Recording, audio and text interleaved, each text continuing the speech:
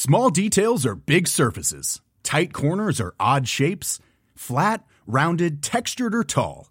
Whatever your next project, there's a spray paint pattern that's just right. Because Rust-Oleum's new Custom Spray 5-in-1 gives you control with 5 different spray patterns. So you can tackle nooks, crannies, edges, and curves without worrying about drips, runs, uneven coverage, or anything else. Custom Spray 5-in-1. Only from Rust-Oleum. Mom deserves better than a drugstore card. This Mother's Day, surprise her with a truly special personalized card from Moonpig. Add your favorite photos, a heartfelt message, and we'll even mail it for you the same day, all for just $5. From mom to grandma, we have something to celebrate every mom in your life. Every mom deserves a Moonpig card. Get 50% off your first card at moonpig.com. Moonpig.com. Mom deserves the best, and there's no better place to shop for Mother's Day than Whole Foods Market. They're your destination for unbeatable savings, from premium gifts to show-stopping flowers and irresistible desserts. Start by saving 33% with Prime on all body care and candles. Then get a 15-stem bunch of tulips for just $9.99 each with Prime. Round out Mom's menu with festive rosé, irresistible berry chantilly cake, and more special treats. Come celebrate Mother's Day at Whole Foods Market. Want flexibility? Take yoga. Want flexibility with your health insurance? Check out United Healthcare Insurance Plans. Underwritten by Golden Rule Insurance Company, they offer flexible, budget-friendly medical, dental, and vision coverage that may be right for you. More at uh1.com. Ready to pop the question? The jewelers at BlueNile.com have got sparkle down to a science with beautiful lab-grown diamonds worthy of your most brilliant moments. Their lab-grown diamonds are independently graded and guaranteed identical to natural diamonds, and they're ready to ship to your door. Go to BlueNile.com and use promo code LISTEN to get $50 off your purchase of $500 or more. That's code LISTEN at BlueNile.com for $50 off. BlueNile.com, code LISTEN.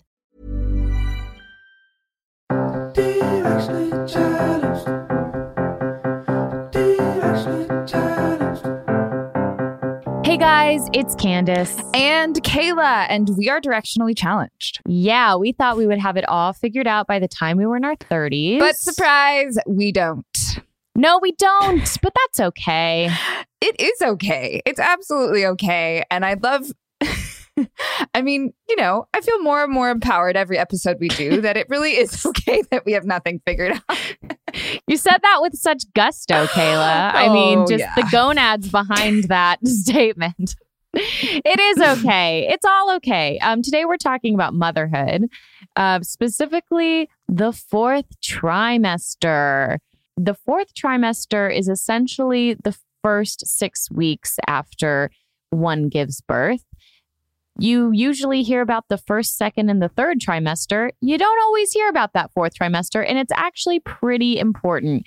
Kayla, what was your fourth trimester like when you had Poppy? You know, it's funny. It was actually a fantastic experience. I was able to go back to work. Tanner, my husband, and I felt really aligned.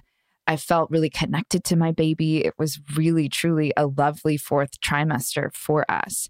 And it wasn't until I was out of the fourth trimester that I felt like life got a little bit more difficult. But Candace, you are just out of your fourth trimester, right? I mean, how many weeks postpartum are you right now as we record this? Right now, 15 weeks postpartum. So Josephine is is like 3.5 months old. And this was a completely different experience from the first 12 weeks after I'd had Florence. Florence was kind of what you just described. I was like, okay, I went back to work. It was crazy, but I made it happen. Joe had to get back to work. And I had all this family come visit. You came out to visit Caleb 3 weeks in. Right. My family was in and out. Joe's family was in and out. We had our older girls, my stepdaughters were in school, getting them into making sure they're going to school every morning. And it just felt like high five. We did it. We muscled our way through that. But this time, well, I realized looking back how exhausted I was. I was at work and I couldn't remember any of my lines. I was tired. I looked terrible. Thank God for a professional hair and makeup team.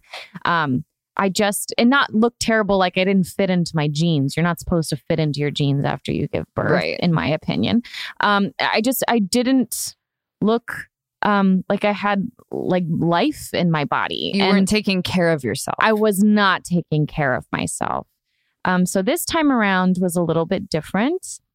I've talked a lot about on this podcast. We've talked about, going through a pregnancy during a pandemic and how that really slowed a lot of things down as far as I wasn't just like running around with friends and socializing. And, I was really sat with myself and my body as a pregnant woman and what that meant emotionally and physically, and paid way more attention to the experience of pregnancy. We interviewed Hayes Hawk, who is a doula, on this podcast. She was my doula during pregnancy and postpartum. And she had asked me while I was pregnant, just very casually, so are you guys interested in like a postpartum chef? And I was like, what? No, ew, what? That's crazy. Like, no, we're not fancy. That's like such a fancy thing. Like we're just like Postmates and it's fine, and I'll throw some frozen casseroles in there. It's fine. And it wasn't until I realized how exhausted we were just cooking. We have a family of 5 and just trying to get food for everyone, during the pandemic for breakfast, lunch, and dinner, and just, preparing all these meals and the dishes that came with it. And I realized that was kind of my intention at first, was hiring a postpartum chef. Also, once I compared our grocery bills to, what the chef was saying, no, I can cook for a family of 5 with this amount, it felt doable. And I remember being so scared to even say that out loud to like you, thinking like, oh my gosh, this is going to sound so ridiculous and over the top. Well, one of the things I really love when talking about the idea of having a postpartum chef is not just the food is such an experience. It's a healing experience. It's more than just shoveling, anything into your mouth. It becomes part of a ritual, which is going to lead us into our conversation that we're having today with our guest. But can you share with us the difference between the first time you had a baby and the idea of sitting and eating and taking care of your body, and this second time with Josephine and what that experience was like? Oh, the first time was just eating whatever. The first time was, I remember having family in town telling me how bored they were and like, let's get out. We got to get out. Like, let's go to brunch. And I was so panicked because I hadn't even figured out how to breastfeed Florence without a breastfeeding pillow. And it was so stressful. And I did it. And I felt like I should be proud of myself because I did that. And this time around, it really started with the intention of, I just don't know if I'm going to have the energy, or Joe is going to have the energy to feed our whole family while I'm resting, because we're also still confined to our house. And so that's why we initially, and then we also didn't have a family plan as far as extended family being able to stay with us. That kind of ended up out the window, essentially. And we didn't know what was going to happen due to the pandemic about being able to have a support system. We don't have family that lives out here in California, so it just looked a little bit different. So we worked with this incredible chef. Her name is Amiko, and she is a postpartum chef. And she was born and grew up in Japan. She also trained in French cuisine as well, which sounded like very fun. I was like, oh, this is going to be so fun. I just thought it was going to be fun, and it felt very fancy until I came home from the hospital. And Hayes, our doula, who had recommended Amiko to our family, had called Amiko and was like, they're on their way home. So Amiko was already safely in our house. And coming home to this, all of a sudden, the whole house just smelled like a hug. Like, that's the only way I can explain it. And I just remember like coming in and sitting on the couch, and like Joe had already told the girls, like, this is a really quiet place in the living room, because we were all like, none of us were leaving the house. We're all still in quarantine. Right. So we needed to I needed that space to be honored, like, it feels so weird to say, like, I needed them to honor the practice of being a new mother for me in order for me to have that space to comfortably do that. And they did. I'm so proud and like grateful to my stepdaughters and to Florence and Joe for giving me that space and really like lifting me up on this like maternal pedestal that I didn't realize how much I needed.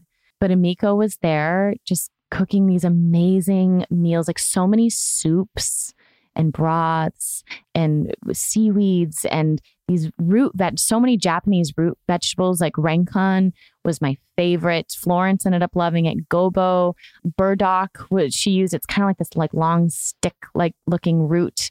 And you have to like crack it before you cook it. But she would make lunch and dinner. And all of a sudden you just realize like Joe was so relaxed because he could just take care of me while I was taking care of Josephine. And Ava and Elise and Florence were so relaxed because they knew that there was food. They could like quietly come down and eat their lunch between school. And the food is so nourishing that everyone just took on that like collective sigh of relief of like health and wellness. And so we were almost on this like postpartum journey together. And it was so beautiful. And I'm just so grateful for that experience because again, we don't have other family that live here who would have been able to just be here for that. And then also we're all in a pandemic. So it's not like having friends come over to like make soup. You know what I mean? That doesn't exist right now. And I loved it. We unknowingly practiced the first 40 days, like the art of like sitting in confinement. And I came out the other side of it realizing like, oh, this is like what a beautiful and important and significant experience as a family that will always, we all like said collectively, like we've never felt closer to one another as a family. Well, and I love how unifying that experience was for you guys. And I'm so excited to sit down and talk to our guest today. Today, we are interviewing Han Oh. And after her third child, she birthed the company Mother Bees. It is inspired by the healing foods she experienced during her own regimen of a Chinese tradition of postpartum care that translates to sitting for a month. While the Western culture constantly promotes the idea of bouncing back, most cultures still recognize the need to take it slow after the birth of a child. Once she felt the restorative benefits of this, Oh wanted to pass them along to new mothers in her life. So she began cooking meals for them.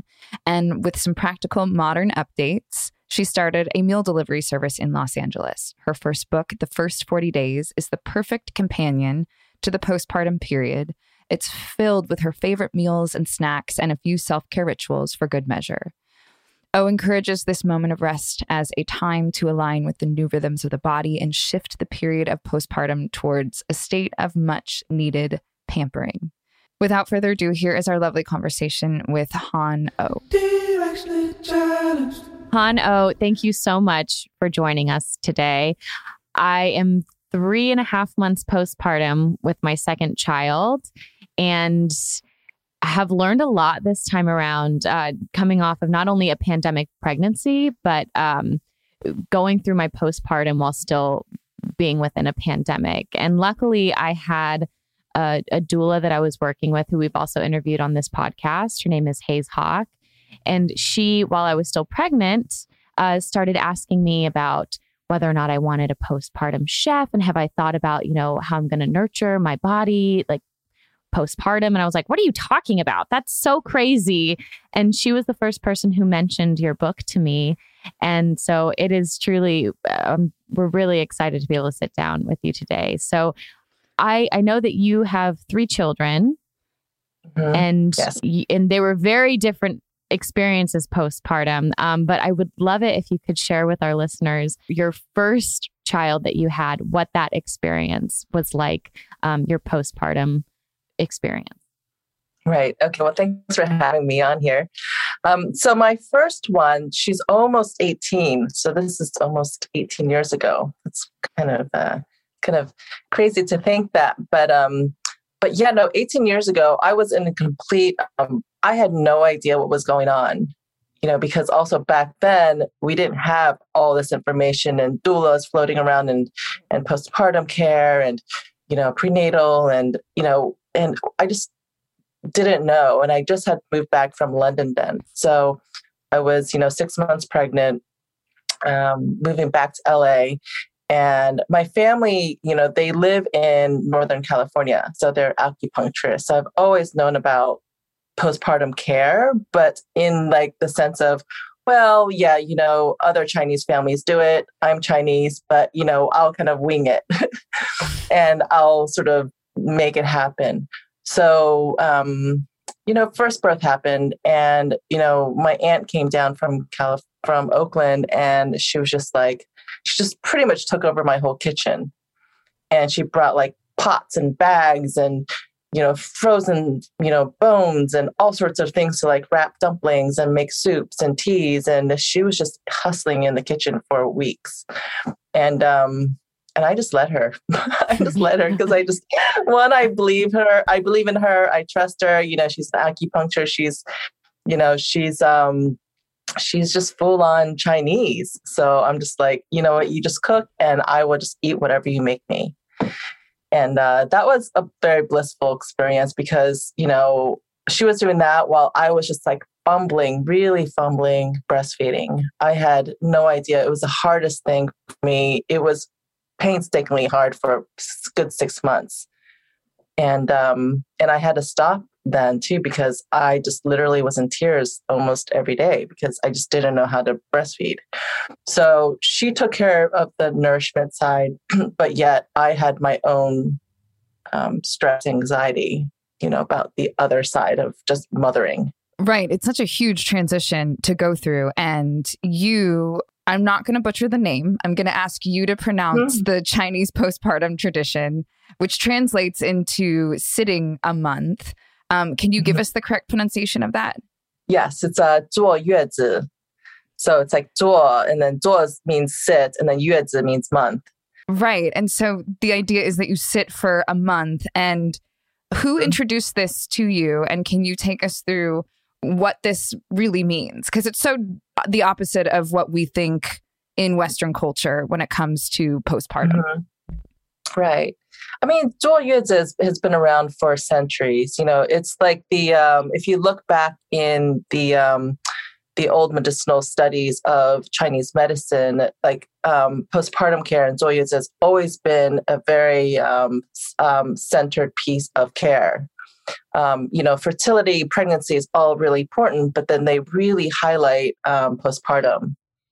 And it's like the practice to do. If you don't do it, then A, B, and C, and D, and E will happen or could happen. And so I've always sort of like heard about it as like whispers in the family of aunts and uncles kind of talking about it. And then, and yeah, you're right. It's never been talked about or discussed or introduced in the Western world.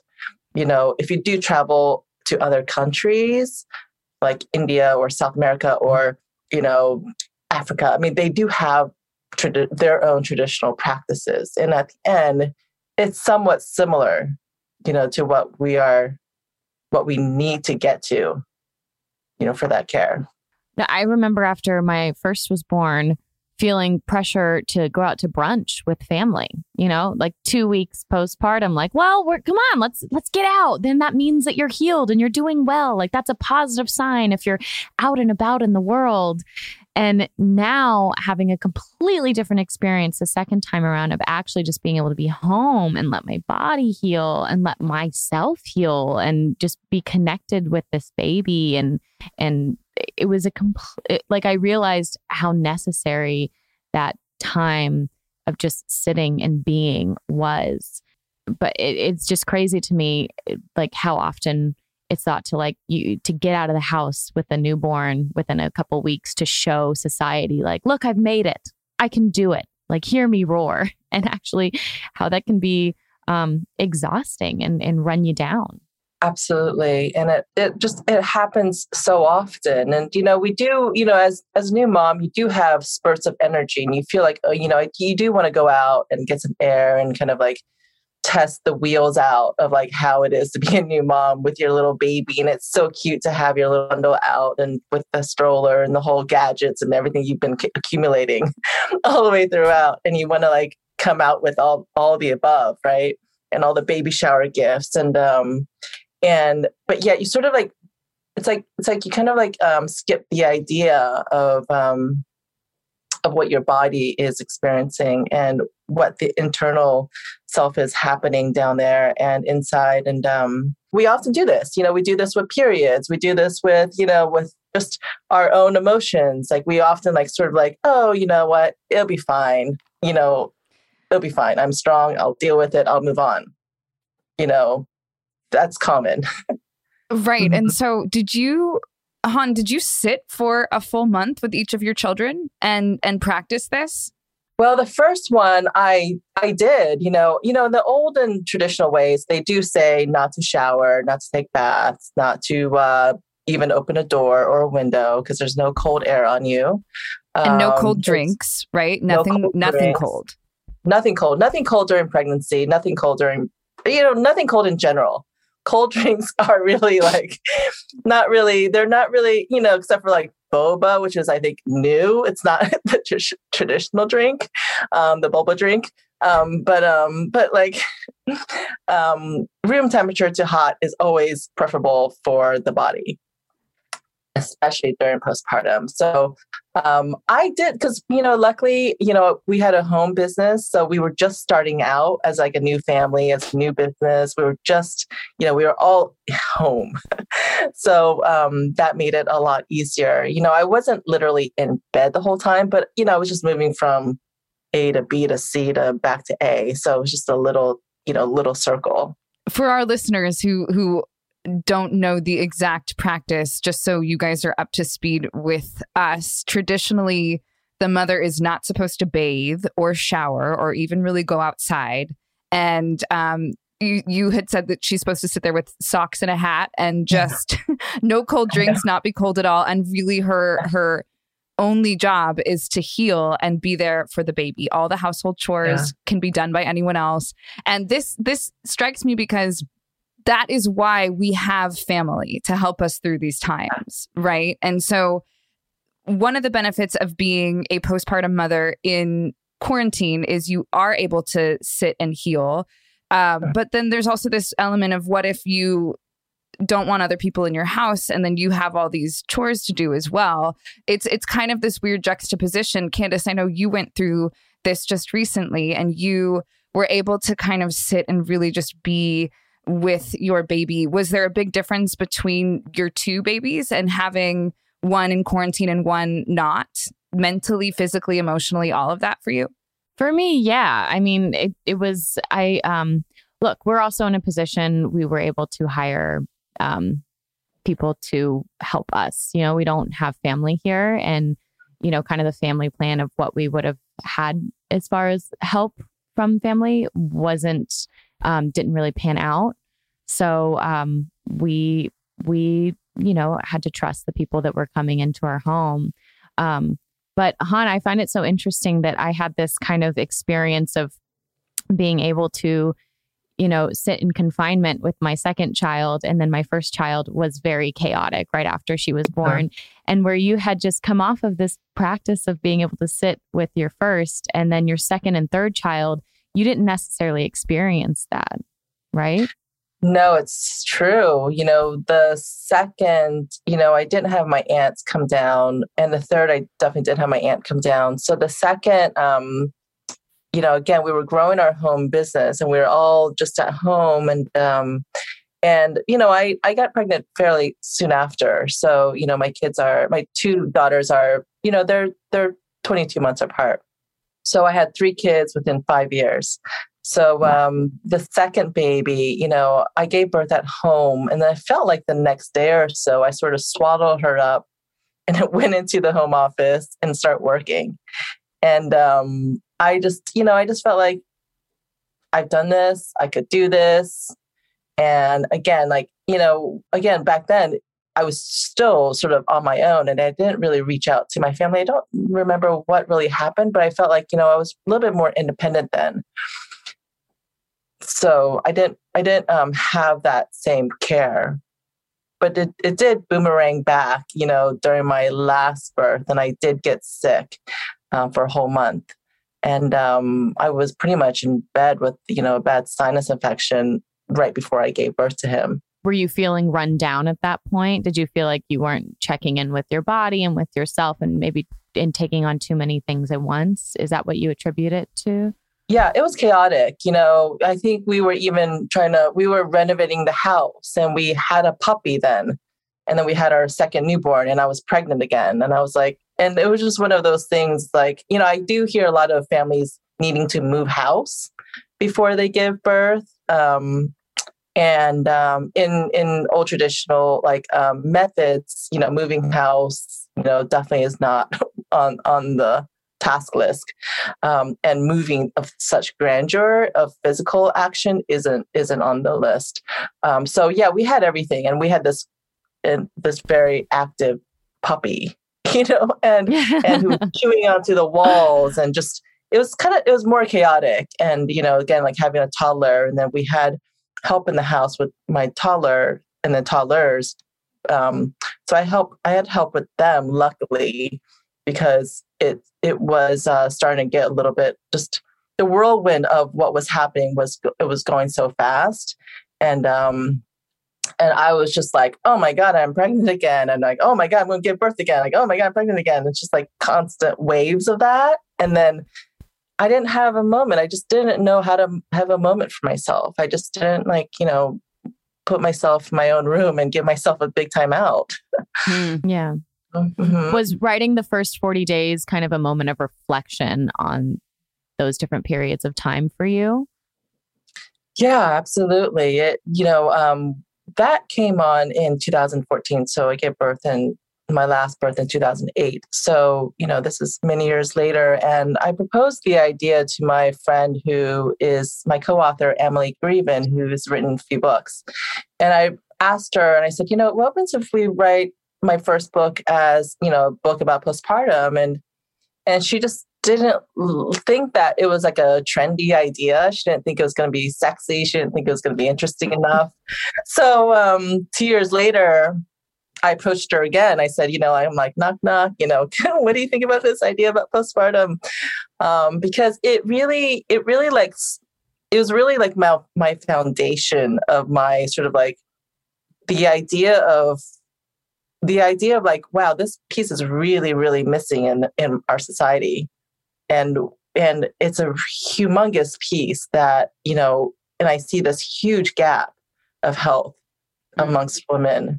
And I see so much care outside, especially in Asia, with all the luxury consignment hotels and that I've, been to. I mean, it's out there and it's expensive and they really invest in this time. And when you see that care versus no care, which what I also had experienced, that's a humongous gap. So I'm like, there's got to be something in the middle where one doesn't have to pay up to $50,000 a month, and versus, if they can humbly just receive help from one person, it could be anybody that they could trust in their home or, online, visits now. So I'm just like trying to like bridge the gap here. Now, you've researched postpartum traditions all around the world for this book. What are some of the unifying factors that you found? Yeah. So wherever I would sort of like just even go and travel, I would just go and sort of like ask a auntie, an old elder or a grandmother. And it would always be translated, but I would always ask them, or anybody who's holding a baby, I would just like go up and ask them like, what did you eat after birth? Or what were you fed? Or what was your practice? And most of the cultures, they do live with their family. They do have, they either live in-house or very close by, which is like right next door. So the moms are not there asking for help. They're not, they're saying, hey, I just had a baby. Like everybody knows this mom will be having a baby. Everybody knows in the community that, there's going to be a new arrival. So everybody sort of pitches in without the mom, being frightful and asking for, some help. So it is, for me, what I've noticed is that it is just a way of life for them, which is so beautiful. They move graciously as like in India, they move from like life to death and then back to life. It's just like they roll into, into the life experiences without really any of the gaps. And so, the special foods, I remember being I was like in this Ananda spa in like the Himalayas in India. And I was like laying on the table and I had two masseuse like working on me. I like chose a Tibetan massage. And, they're like chanting, they're pouring oils on, they're like doing their like, I don't know, symbols like this, like they were just like, it was such a beautiful experience. And then I remember at the end, I'm like asking them about what kind of food would they eat after postpartum, like after birth. And they would all share because they were all very excited about this time.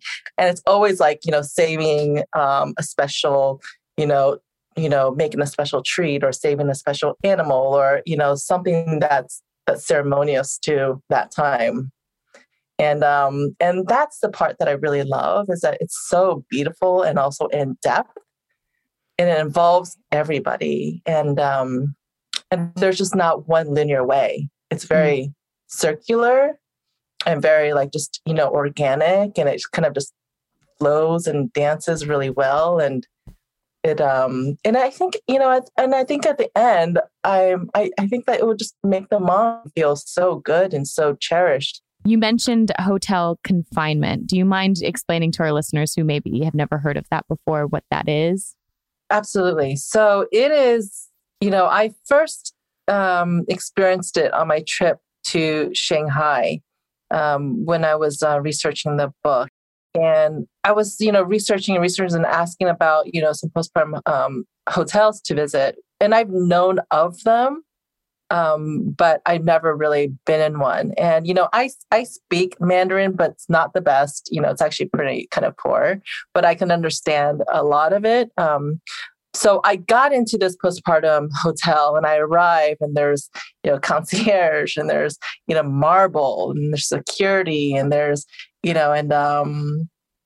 I couldn't get very far because my Chinese wasn't that great to get myself through. So I was basically like circling the lobby because because it's so highly secure that they didn't let me visit any rooms or even see the kitchen or see anything more than the lobby.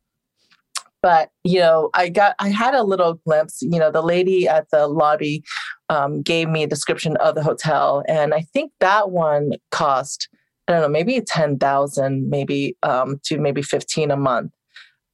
And this is in Shanghai. So basically, there are these like standalone hotels that have 24/7 care of like medical doctors, of acupuncturists, of chefs. And most of the times the babies obviously stay right after birth. So from like the hospital, they get transported to these hotels.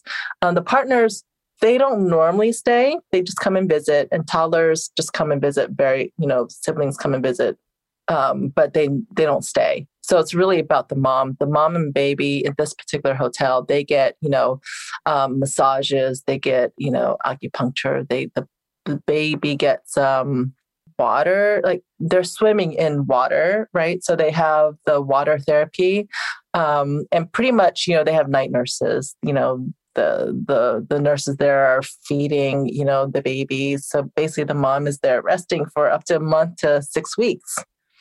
And so later on, I've read that, these hotels can go from like, 1,500 to 50,000 a month.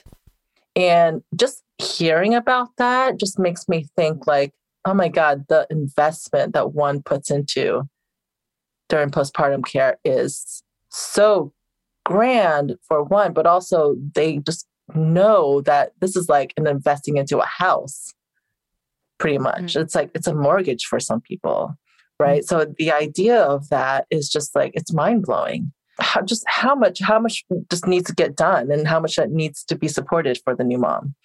Yeah, that's the value that they put on that fourth trimester and on postpartum care. That's how important it is. It is. That's how important it is. Absolutely. That's, Asia, I don't know how that would work here in America in terms of saying, hey, you know what, you can't go home, but you have to go to this hotel. I mean, I think a lot of moms might like it, but then they'll like their independence of going back to their home and, spreading out and feeling like no one's watching them. Obviously in Asia, you have a lot of help and a lot of people watching you and being around you. So there's a lot of people. So that's a different culture. I think there's pluses and minuses on all sort of services. Wow. And it's about creating your own, what you personally can receive and not feel too overwhelmed. Right. Right. We're going to take a quick break. We'll be right back in just a minute.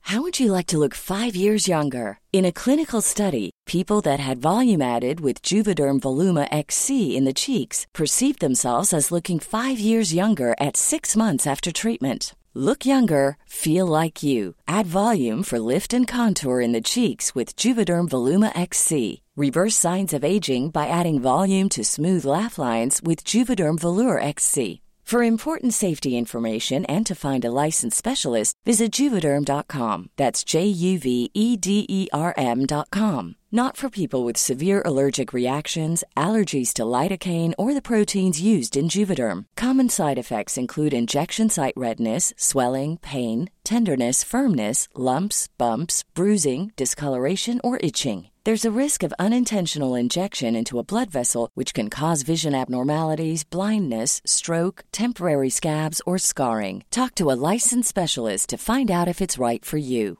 When you're ready to pop the question, the last thing you want to do is second-guess the ring. At BlueNile.com, you can design a one-of-a-kind ring with the ease and convenience of shopping online. Choose your diamond and setting. When you find the one, you'll get it delivered right to your door. Go to BlueNile.com and use promo code LISTEN to get $50 off your purchase of $500 or more. That's code LISTEN at BlueNile.com for $50 off your purchase. BlueNile.com, code LISTEN.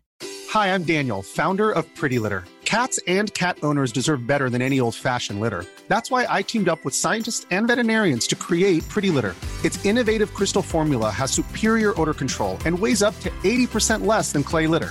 Pretty Litter even monitors health by changing colors to help detect early signs of potential illness. It's the world's smartest kitty litter.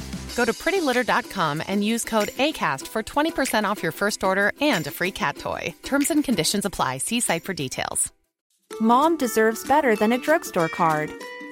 This Mother's Day, surprise her with a truly special personalized card from Moonpig. Add your favorite photos, a heartfelt message, and we'll even mail it for you the same day, all for just $5.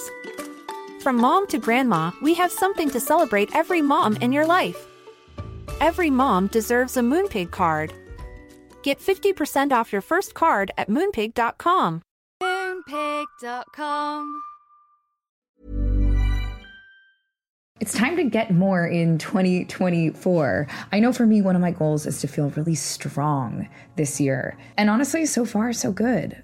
Because that's where 310 Nutrition comes in. It's helping me and our listeners in the new year with protein and super rich food products with so many options and flavors. Right now I have the chocolate bliss and caramel sundae, and they are both so delicious.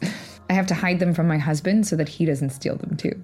They're a triplex protein blend, plant-based proteins that include pea, brown rice, and pumpkin that leave me feeling full. 310 Nutrition also has a Hydrate electrolyte drink mix. My favorite is the peach mango flavor. So not only am I hydrating and drinking water, I have an electrolyte blend, vitamin blend, and it's sugar-free. With one stick of Hydrate mix into 16 ounces of water, and it can provide the same amount of hydration equal to drinking 2 to 3 bottles of water. Thank you. This way I can keep my resolution, keep feeling strong, have greater focus, feel refreshed, and maintain my hydration without having to drink as much. One of my favorite refreshing water enhancers they have is the lemonade flavor. It gives me energy. This one's also sugar-free. It's used with real lemons and it's pH balanced. And this also offers the same hydration as 2 to 3 bottles of water. Right now, 310 is celebrating a new year of goals with code CHALLENGED and giving our listeners 50% off up to $100 for your first order. With so many sample packs, new products, it's really fun and easy to put together an order or start a subscription on products that you know you'll use and will help you keep your resolution. So go to 310nutrition.com and use the code CHALLENGED right now for 50% up to $100 for your first order. That's 310-nutrition.com and use code CHALLENGED. It's all the good stuff your body needs in flavors you crave. So be healthier effortlessly.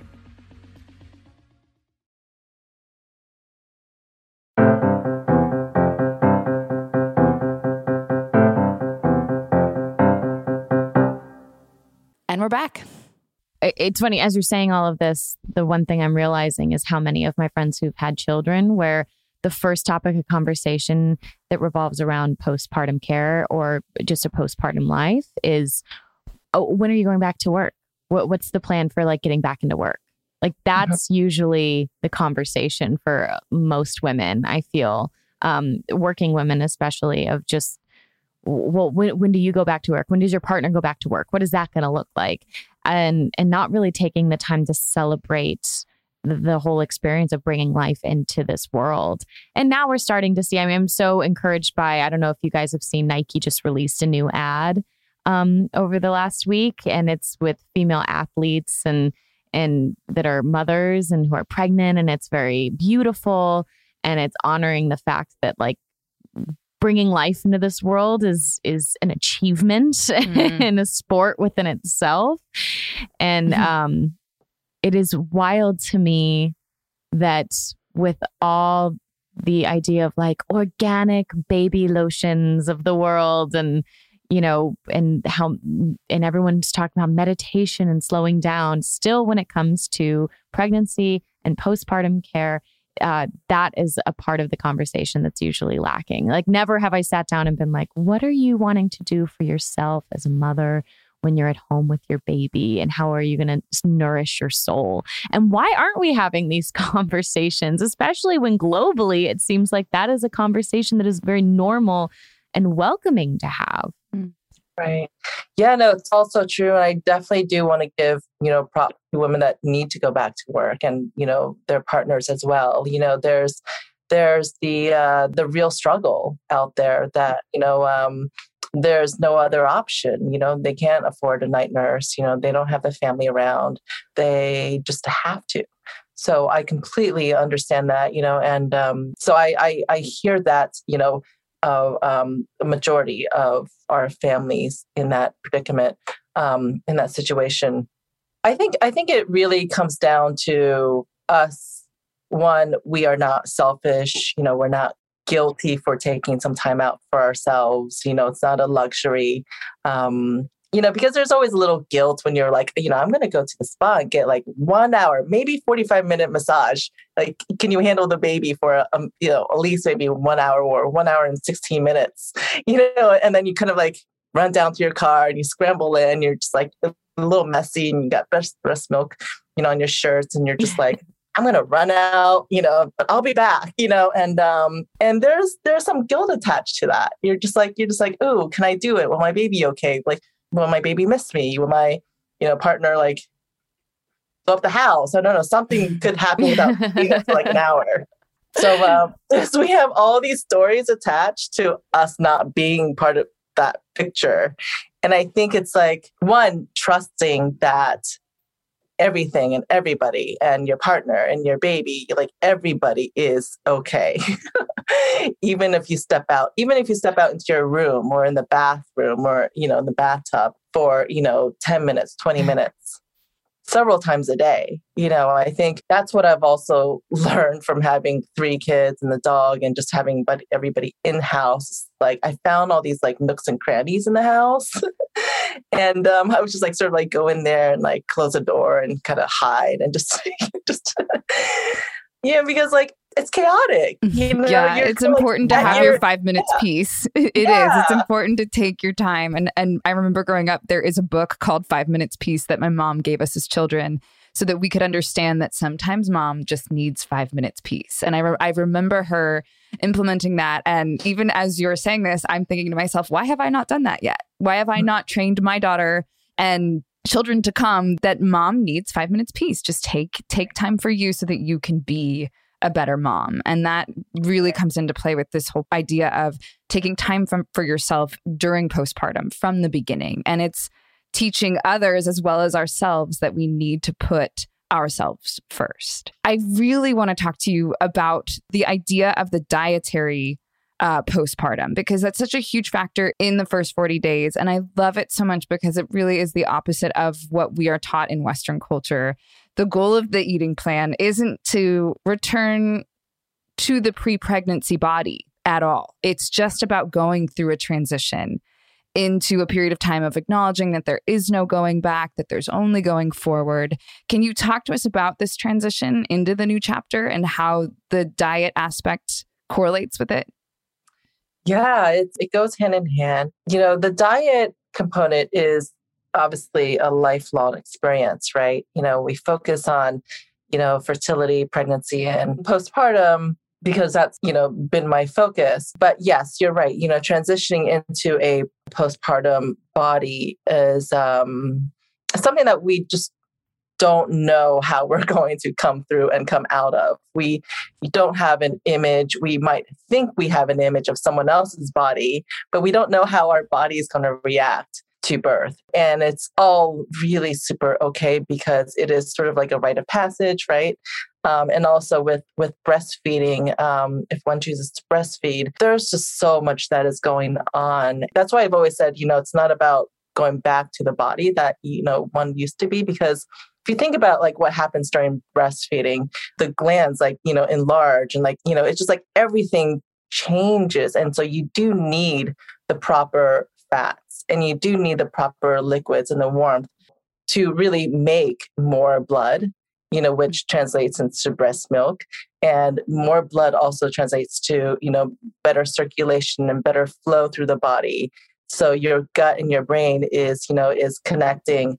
And so it just also deters from sort of the bumps of the blues or, might translate to like depression, if it's not sort of handled or caught, early enough. And also, I do know that, with what our gut health needs, what our, vaginal biome needs, what our breast milk needs, we all just need, the foundation, let's say, if it's like a bone broth, it's the broth of let's say what a bone broth means to me is it's not just a bone broth, it's a symbol to me of healing, of nourishing, of slowing down, of sipping something hot, of really if you close your eyes and you sip it and you're just like, oh my God, this feels so good. And my body needs it. And I know that my body needs it. My joints will love it. And, my gut is going to be so happy. And, everything is involved in kind of cheering you on. And that to me is more than just, sipping on bone broth, there's more to food. And there's so much like messages that you could put into food that I like to instill into the food. And, the food that, I used to make all the food for moms, right? And that's how Mother Bee started. And also it was a very hard time in my life because then I became a single mom after my third child. So I just came up with the idea. I'm like, okay, you know what? Now that this is happening, I'm going to start making food for new moms. And I just start turning it around, and I just was making all this food. But when I was making it, I would put messages in the food while I was making it. I'm like, more breast milk, more, more love, more support, whatever it was for that particular mom, I would always think about that message and put it in food. I also really want to kind of breeze through the 5 insights for the postpartum mother that you've discussed before in relation to just the first 40 days and staying in. And just starting with the word retreat and what that means for the first 40 days. Right. So retreat is pretty much like an internal and obviously an external retreat. We start to, create these nests around us the closer we are to birth. you create these like safe haven areas. So you just know that, let's say, for example, number one is your bed, so around the bed, actual bed, you create boundaries. And so you create these like, you're pretty much on your island that you're creating for yourself, so then you sort of visualize what, like, if you're going to have a drawbridge, if you're going to have, anybody that's going to come onto your island, like who that may be. So you start just retracting, not in the sense of like a negative isolation kind of sense, but yet it's like an invisible, healthy boundaries, which one, we're never really taught that because maybe the models of our parents just, that wasn't very healthy. I don't know. I'm kind of just talking from my own personal sense, but like I was never taught what boundaries were or what it was to say no to one person versus the other. So yeah, retreating is just like, going inwards and then designing what your house structure will look like and who would come in and out. Which leads us to support. And we were actually, before we jumped on the phone with you, we were talking about, what that looks like and especially, obviously navigating your support system in a pandemic world. But let's take the pandemic out of it and just, postpartum support, how you would go about navigating that with family and communicating what you need and what you don't want. And maybe if you think that family won't be able to support you in the way that you need them to, how to politely excuse them from your postpartum experience. Yeah. I kind of like envision that single mom that's out there. So I don't want to assume that, the mother has a partner and has the in-laws. And, I don't want to always assume that the whole family structure, that we sort of, and so I sort of like always imagine, okay, if there's a single mom out there that's, going through, new parenting on their own, what that may look like. And also, then I start to like build on to the family of the larger structure. But, I always say, and one, if budget wise, they cannot have the postpartum doula, the night nurse, the chef, the postpartum masseuse, which I had none of, by the way, 0 of that. So when you're speaking to someone, I'm not a single mother. My husband and I raised the baby together, but we had none of that extra help. So I'm listening. I'm full. And I completely understand that position too, because it's about like, building each block one at a time. You sort of like look back at it and you're kind of giggling. You're like, wow, I can't believe we did it that way. Or wow, I can't believe the choices that we made, but we've survived and we made it through. We made it through on our own. We painted our own path. And there isn't one way for everybody. And that's the beauty of this, because culturally, we're creating a new culture here, which, I talk a lot about the Chinese culture, but yet it is just a model of what is being done like in Asia, but it doesn't mean it has to be done here in America, because I know it's not, going to be. But we need more of it here. That's why we want to have this conversation with you. That's why we need more of the Chinese mindset when it comes to postpartum. This, I truly believe our Western culture is very difficult on mothers when it comes to, that term we all hear, bouncing back. I mean, that's not necessarily a term in Chinese culture. That's something we've created here. So we need to continue to have that. So please continue. Yeah, no, absolutely. So, I always say to, if you do have a partner, awesome. If you don't have a partner, or if you do or you don't, ask for help, at least from one person that you believe and trust. At least it's like one person. You're not going to be overwhelmed by thinking you have to have an entire team of people. Because if you have that one extra person that checks in on you, maybe it's once a day, maybe it's twice a week, maybe it's once a week, however way, your comfort level is, you believe that you have someone thinking about you and that you could reach out to. I think that's the most important piece, is knowing that you're not alone in this process. And, I think being alone is also a choice. So, you could nowadays, you could pretty much reach out to anybody and say, hey, you know what? I feel like I need some, I feel like I just need to talk to somebody. Right. That I think will be helpful already. And again, I think that, isolation is a choice, especially nowadays when we have access to everybody and anything. So there's a lot to unpack there. Yeah. We've already talked about one of the other insights, which is warmth and why that's important and the different ways in which we can get it, whether it's something physically that we're wearing or something that we're eating. But rest seems like such a simple thing for mothers to do when they're on their postpartum, that fourth trimester. And we don't. Like, obviously, you're not getting sleep because of the baby, but why we fight it so hard on just being able to sit there and allow others to take care of us, and why that's such a difficult concept to wrap our brains around in this period of time, because you will be taking care of someone else for the rest of their life when you're a mother.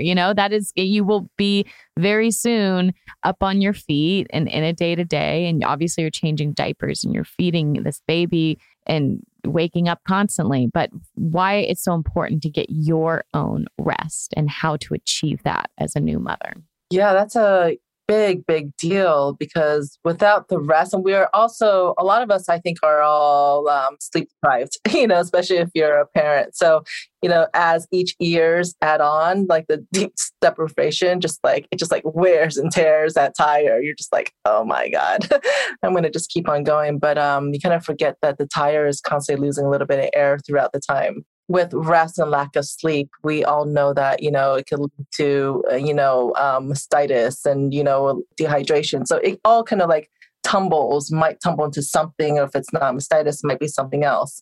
I feel like a lot of the readers that pick up the book are sort of like our type A women who are just like, go, go, go. And they have the career, they have the motivation, they have the outline of what life will look like and should look like. The theme of rest is never really on a type A sort of schedule.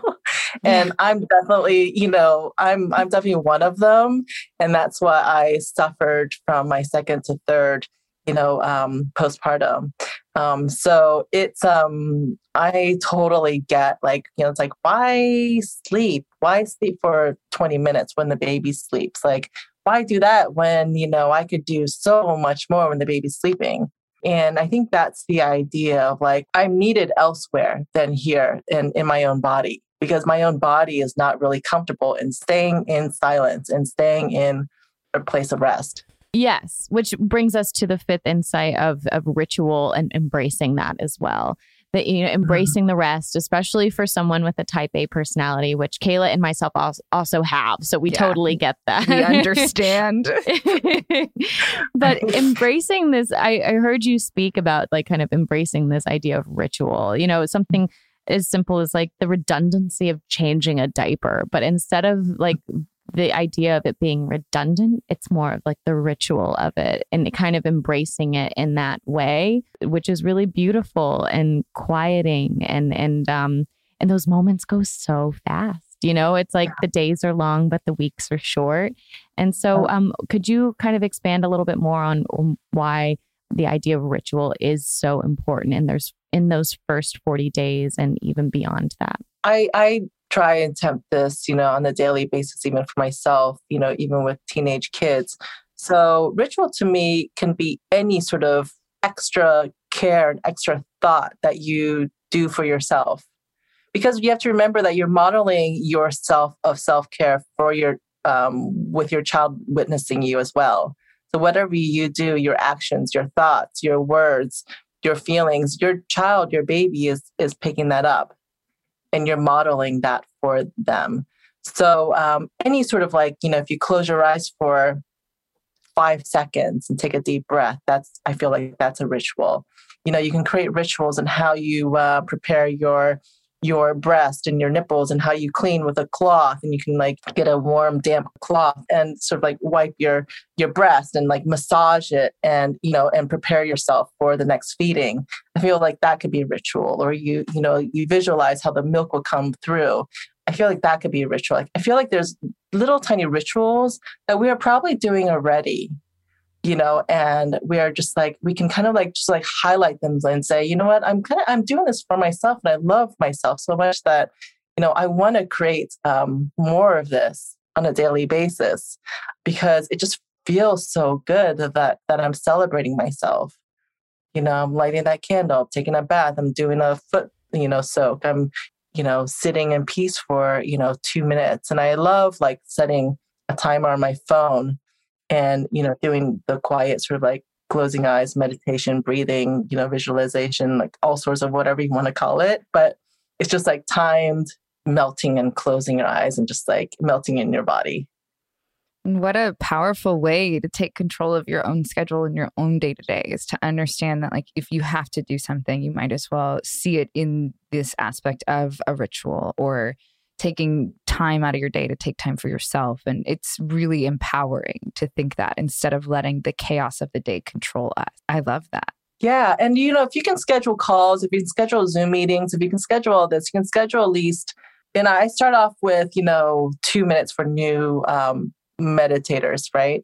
So let's say you can schedule 2 minutes on your phone, on your calendar and set it on a timer and just set that on a timer because you know that you don't want to go to 3 minutes. 3 minutes is way too much. So let's start with 2 minutes here. And so if you can schedule everything else, you can schedule that moment, that minute for yourself. And it's just going to start gradually like roll into just more and more for yourself. And what's better experience than that, and I think it's everything. I think it's everything part of life, and especially being a mother and again, modeling for your children, because your children will react so quickly and evolve so quickly of how you are as a mother. And as soon as a mother receives healing work or energy work or any sort of work on herself, their child will like automatically switch to a different person. I think it's funny. I realized I wanted to ask this question at the beginning, and I think it's actually okay that it's more towards the end, because I really want any new mother, anyone who wants to have a child in the future or thinks that might be a chapter within their own life and their journey, but why that first 40 days is so important. Right. I mean, from the traditional Chinese medicine method is that because, we believe that everything is wide open, your pores are open, your reproductive, region is open, and it needs like visually, like conceptually it's open. And we just all need to, I think the idea of like binding and going inwards and confining yourself and closing, your body up. So it just, goes inwards for that warmth is the idea. The idea is not to be vulnerable to ailments down the line. And especially if you want, more children. And so they say that, this is the opportune time for the 40 days and plus, we do know that, it could go up to 2 years if one needs. I have a lot of moms say, I'm 42 days. Can I still, buy your book? And I'm like, yeah, I think you're safe. You're good. But it's the concept. I just know that by 6 weeks, it was a humongous turning point for me. Physically, I felt like, oh my gosh, I'm like a whole new person, and I could walk a little bit more. I could have an extra hour of just like being a little bit more energetic in my day. So I felt like it was a huge turning point, that 6 weeks, and it happens to be around the 40 to 42 days mark. So if I look at my own physical experience and hearing about 40 days, 42 days, so from birth to this period is so sacred. If you, look at that very short span of time. So then you start to like dissect it and pull the layers off, and you start to say, okay, you know what? Yeah, this is what the mom's body is going through, and this is what she needs to heal it. Right. It's interesting going through pregnancy for the first time. My husband and I were so focused on taking care of the baby. What's the baby going to need? Do we have all the gadgets? Do we have all the books? Do we have everything we need to take care of this baby? And then it wasn't until after I gave birth that both of us realized, oh, wait, I, as the mother, am going to need time to heal. I'm going to need time to go through, Candace and I were talking about before we hopped on with you, how some people take more time to heal from knee surgery than they do to go through postpartum, and understanding and acknowledging that the first 40 days or, up to 2 years, like you said, is such a key time for the mother to try to heal. And it really was such a foreign concept until we had gone through it. And then now, since we're having this conversation with you, I feel completely more well equipped for when that happens again in our lives. So thank you. I do hear of mothers saying, hey, you know what? I didn't do this. What can I do? You know, and I feel a little bit of guilt there. And she just didn't have that opportunity. She didn't maybe know about it as much then. And I do always say, like, you know, there's always ways to incorporate, you know, some sort of postpartum care throughout, you know, if she's a year in, you know, after birth or 2 years, you know, I feel like it goes back to the rituals and goes back to self-care. And you can then sprinkle that on throughout your days, or you can have this like mini self-care, postpartum care when you have your period, let's say. And I think that's a really beautiful way. You know, old traditional way, Chinese saying, they said, you know, if you didn't really have the full experience, have another baby. And that's what their answer is. Kayla. Oh gosh, should I get my husband on here? I need him to hear it from you. Get Tanner in the room. We'll mute the Zoom call. Fine. They say to have another baby so you can have like the fuller experience of confinement, and you could heal yourself that way too. But again, if that's not an option, then you can have these little mini like retreats. Right. We have so many friends, including Candace, who've just had babies. I'm so inspired to go through your book and see the recipes and make them these nourishing, healing things, and then maybe keep some for myself as well, so we can all go through this together no matter what stage we're at. And I can imagine, even if some of our listeners aren't at the stage in their life yet where they are going to have a baby, but it's so nice to even just do something like that for yourself in general and start the rituals now, so that it is a practice when you are in that moment in life. Han, thank you so much for joining us today. Where can our listeners find you on social media if they want to keep up with you? Yeah, so I am on Instagram. That's my platform, and I'm at MotherBees. That's BEES. So, and then motherbees.com is my website. So you guys make sure you check out all of her fun stuff. And Han, thank you so much for joining us today and sharing this wonderful wisdom on us as women so we can feel so empowered. We appreciate it. Oh, thanks for having me, ladies. It's so funny because I'm looking back now and realizing how much pressure I felt to bounce back after first giving birth to Poppy. And I didn't realize it until we've now just started this discussion, and how much of that is influenced by our Western culture and by social media and by everyone. And had I had the chance to just allow myself to truly go through this transition we've been talking about with Han, I feel like my postpartum journey would have been completely different. And I'm excited for the next child to have transformed my mindset to go through this in a completely different way.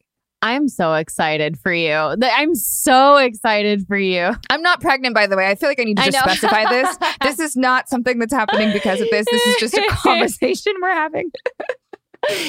No, I'm truly excited for you. And I honestly believe, like, had there not been a pandemic, I would have carried on exactly how I did when I was, pregnant and after I delivered Florence, because that's kind of all I knew. And I'll be honest, I did not feel that I had like understanding from some family, like explaining why this was so important, on wanting just to be quietly. Like, I didn't want to be on my phone even. I just wanted to hold and be with my baby and sit on the couch with my family and just not move. And the only thing I mean, as Han referenced, like rituals, like for me, that ritual became like a bath, like either whether it was like a little, or a shower every day for like just a couple minutes, or like instead of a massage, it was like I had nail polish that I'd be like, I just want to sit for like 45 minutes and paint my nails. Like those are like my little personal rituals that I had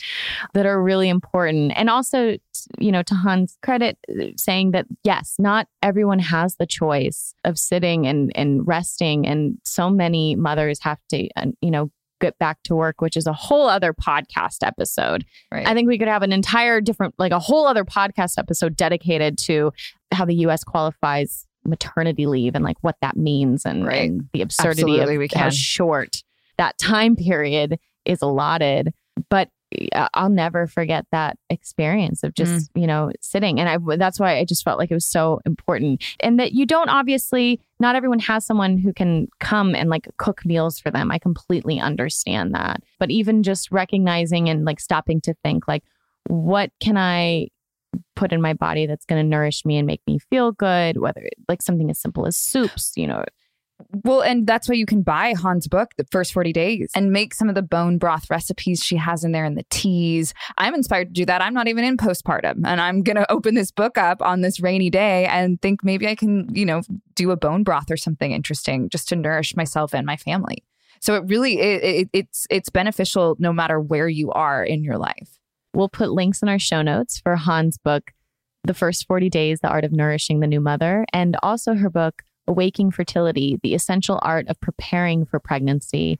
Again, she is the founder of Mother Bees. So any new moms in the LA area or beyond, if you're interested in ordering some of her broths or soups, that is a service that they provide as well. And if anyone is in the LA area, I will also put Miko, the chef that we were so grateful to be working with, who came into our family and nourished us for 40 days. I will provide her Instagram handle in our show notes as well. We hope you guys enjoyed this episode. Go nourish yourselves and your loved ones. And we will see you next week for another episode of Directionally Challenged. Bye.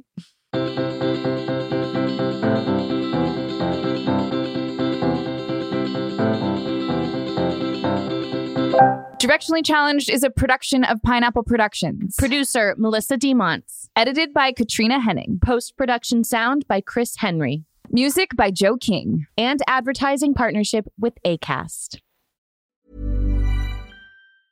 Hi, I'm Daniel, founder of Pretty Litter. Did you know cats tend to hide symptoms of sickness and pain? I learned this the hard way after losing my cat, Gingy. So I created Pretty Litter, a health monitoring litter that helps detect early signs of illness by changing colors, saving you money and potentially your cat's life. Pretty Litter is veterinarian developed, and it's the easiest way to keep tabs on your fur baby's health right at home. Go to prettylitter.com and use code ACAST for 20% off your first order and a free cat toy. Terms and conditions apply. See site for details. Even when we're on a budget, we still deserve nice things. Quince is a place to scoop up stunning high-end goods for 50 to 80% less than similar brands. They have buttery soft cashmere sweaters starting at $50, luxurious Italian leather bags, and so much more. Plus, Quince only works with factories that use safe, ethical, and responsible manufacturing. Get the high-end goods you'll love without the high price tag with Quince. Go to quince.com/style for free shipping and 365-day returns. Mom deserves better than a drugstore card. This Mother's Day, surprise her with a truly special personalized card from Moonpig. Add your favorite photos, a heartfelt message, and we'll even mail it for you the same day, all for just $5. From mom to grandma, we have something to celebrate every mom in your life. Every mom deserves a Moonpig card. Get 50% off your first card at moonpig.com. Moonpig.com